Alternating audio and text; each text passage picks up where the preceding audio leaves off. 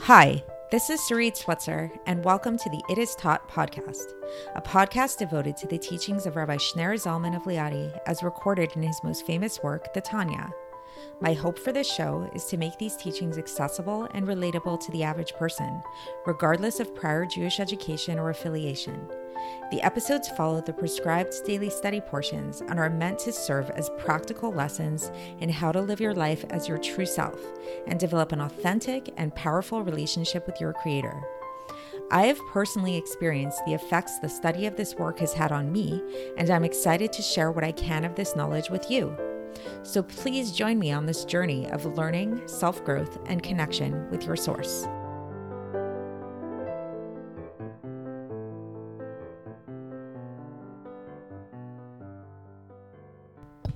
Hi, and welcome to the It Is Taught podcast. This is episode 130 for the 29th of Adar base in a leap year. So we've been discussing the topic of logic. We started talking about that yesterday. Please go back and listen to that episode if you haven't already. And we're in the middle of chapter 39 of Likutei Amarim. And we were talking about yesterday what logic is and what it's not, meaning the limitations of logic, and how logic is really a construct. It's something that God gave to us as a tool, kind of like as a present, for us to be able to make sense of reality without losing our sense of self. We also have been talking about how the realm of logic is in the world of Bria, which is a very high world, and we've mentioned this world before as well, earlier in this chapter, where we talked about how very, very righteous people, they dwell. This is their residence, the souls. This is their dwelling place, is in this world of Bria. This is the world of logic.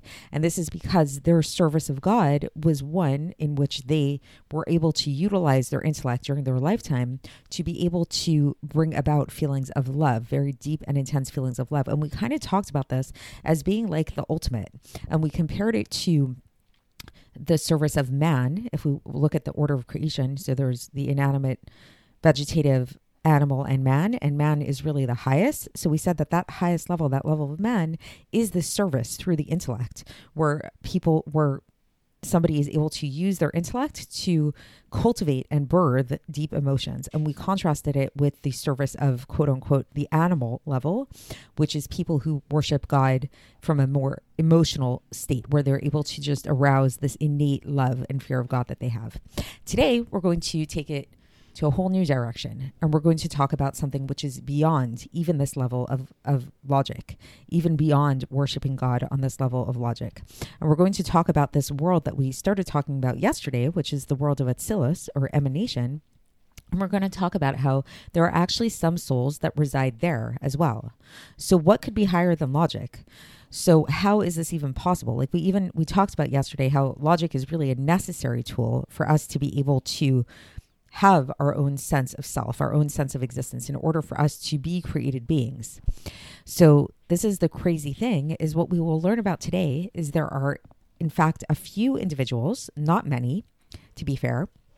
They're really very few and far between, but there are actually a few individuals who are able to achieve this level where they actually eradicate their sense of self, and they're actually able to serve God on a level which is described as being a chariot of God. So way earlier in the chapter, we did talk about some people that did reach this level, namely our forefathers. And we talked about how, Avraham, Yitzchak, and Yaakov, our forefathers, they are described specifically as being chariots for God, because really their entire bodies and their entire lives served as vehicles for God. And they were channeling God in a really direct way in their life, in their world. So this is what we're going to talk about today, is that not only the forefathers, but there are, once again, very few and far between, but certain individuals who do achieve this level, and then their sole residence is going to be in this world of Atzilus, this world of emanation. So let's get into the text and see how the Alter Rebbe explains this. So the Alter Rebbe says that this constriction, so he's leaving off from last time, so we talked about how the logic comes from this place of constriction. So there's a constriction that happens where God constricts his light into a realm of rationale, of intellect. So this constriction comes about from the ray which radiates there which is the ray of Chabad, of the intellect. Remember the three intellectual attributes of God. So the three intellectual attributes of God radiate to those souls that are found there in the world of Bria, which is not the case in Atzilus. So what happens in Atzilus? So again, Atzilus is that highest world where there is no constriction. The beings that exist in Atzilus are not in a state of constriction, at least not very much. And so this is why, since this world of Atzilus is not a world in which there is so much constriction, then the intellect of created beings is not able to receive from them. And so this is what we say when we say that there is no thought that can grasp God at all. Because truly, anytime we're talking about a thought that we grasp, automatically when we grasp it, it means we're not actually getting the essence of God, because God is beyond comprehension. And so thus, what is Atzilus? Atzilus is actually the abode, the dwelling place for the really, really great tzaddikim, the really righteous people, where their service was above even the idea of love and fear that comes from understanding and knowledge, from intellect, from the mind, on the greatness of God. Just as the world of Atzilus is above the level of understanding and knowledge for the intellect of a created being.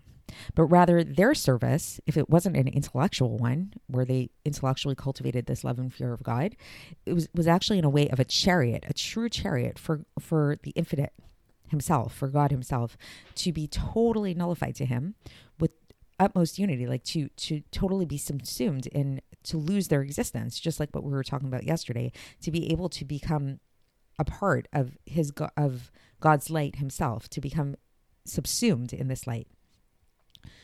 Them and all that they possess in this infinite light, through keeping the Torah and mitzvahs in the way that the forefathers did, in the way that we described that our forefathers were a chariot, because their entire lives were dedicated to the service. So it wasn't like just like that they had their lives and then part of their lives was this like intellectual meditation and contemplation upon God and all of that. But in fact, it was like their entire lives served as this way of devoting themselves totally and completely to serving God. Thanks for listening to the It Is Taught podcast, hosted by Sarit Switzer. This podcast is dedicated in loving memory of my maternal grandfather, Avraham Yitzchak ben Binyamin HaKohen of blessed memory. Music by Shoshana. If you enjoyed this episode and would like to support the show, please share it with others and subscribe on YouTube, Apple iTunes, Spotify, or wherever you listen to podcasts. And make sure to leave us a 5-star review. To find out more about the It Is Taught project, including more information on my soon-to-be published book, please visit our website, itistaught.com. To catch the latest from me, follow me on Facebook, Instagram, and Twitter. Looking forward to speaking with you tomorrow, and until then, have a great day.